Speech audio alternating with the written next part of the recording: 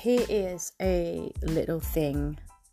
I say a thing, it's not even little, it's quite big. It's probably 25 years big, and it is a sudden reflection on a thought process about healing, and particularly about seeing therapists. And it's like, sometimes when you wake up in the morning and you have this thing in your head that is fundamentally making you quite annoyed. And this was my first thought this morning, was about healing and the process of healing that people need to go through, and kind of like this generic healing where you can't lead it anymore and you think you're going crazy, and you start seeing therapists and so on and so forth. And I have never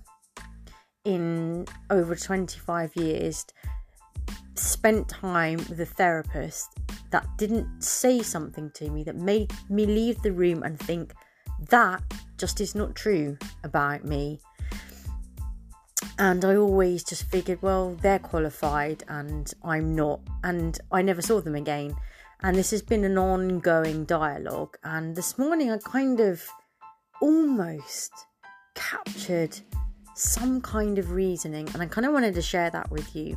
And this isn't even a disclaimer. It is simply my thought process that may be interesting to think about. If you are in therapy, if you've seen countless therapists and healers, etc., I don't think that we necessarily need to be stuck in our stories. And I think that's probably the biggest event score of my waking moment this morning, that nature is in charge of healing, because healing is what happens all on its own, I think.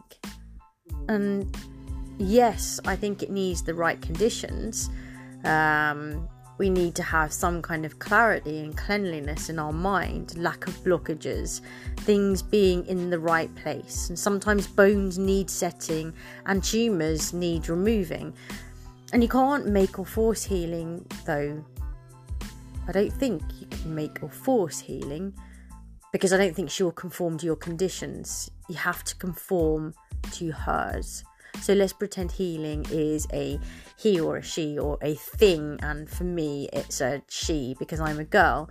So the process of healing isn't about the healer. It's about you or me. It's about the person who needs the healing.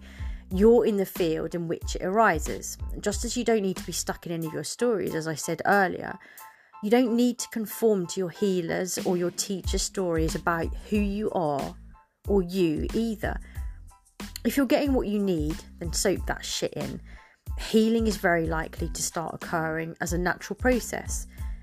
And if what you need is just not coming, though, it's not usually the case that it will arrive if you just stay longer and commit more. Just try another few weeks in therapy.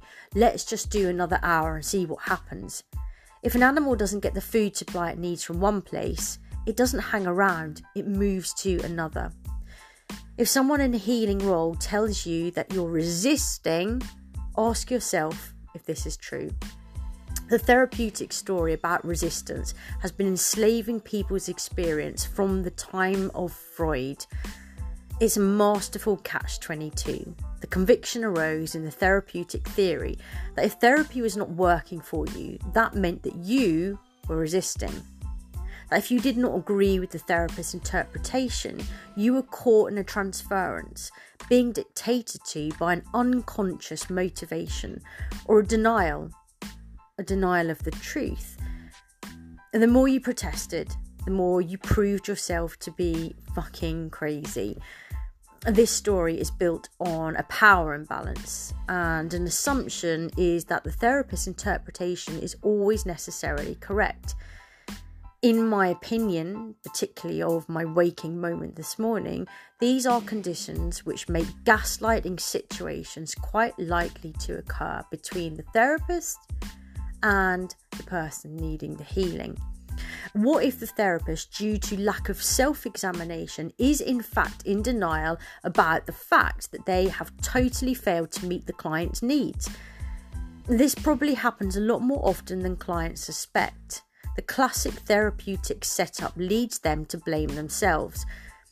If they don't and get angry about not having their needs met, this is likely to add fuel to the fire of the unconscious or simply unethical healer, who will use that anger as more proof that you have a story playing out that is the whole reason you came for healing and the reason that you should certainly stay for one more hour, for a few more weeks.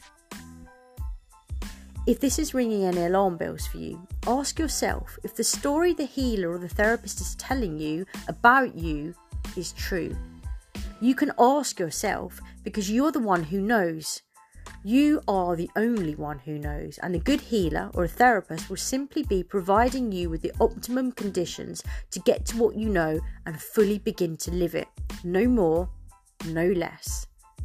And if your thoughts and feelings are scary, overwhelming, or just cluttered and loud, you might find it easier with another person present. So find the person with whom you feel the most safe and the most free. In fact, always find the person with whom you feel most safe and free. The rest does itself.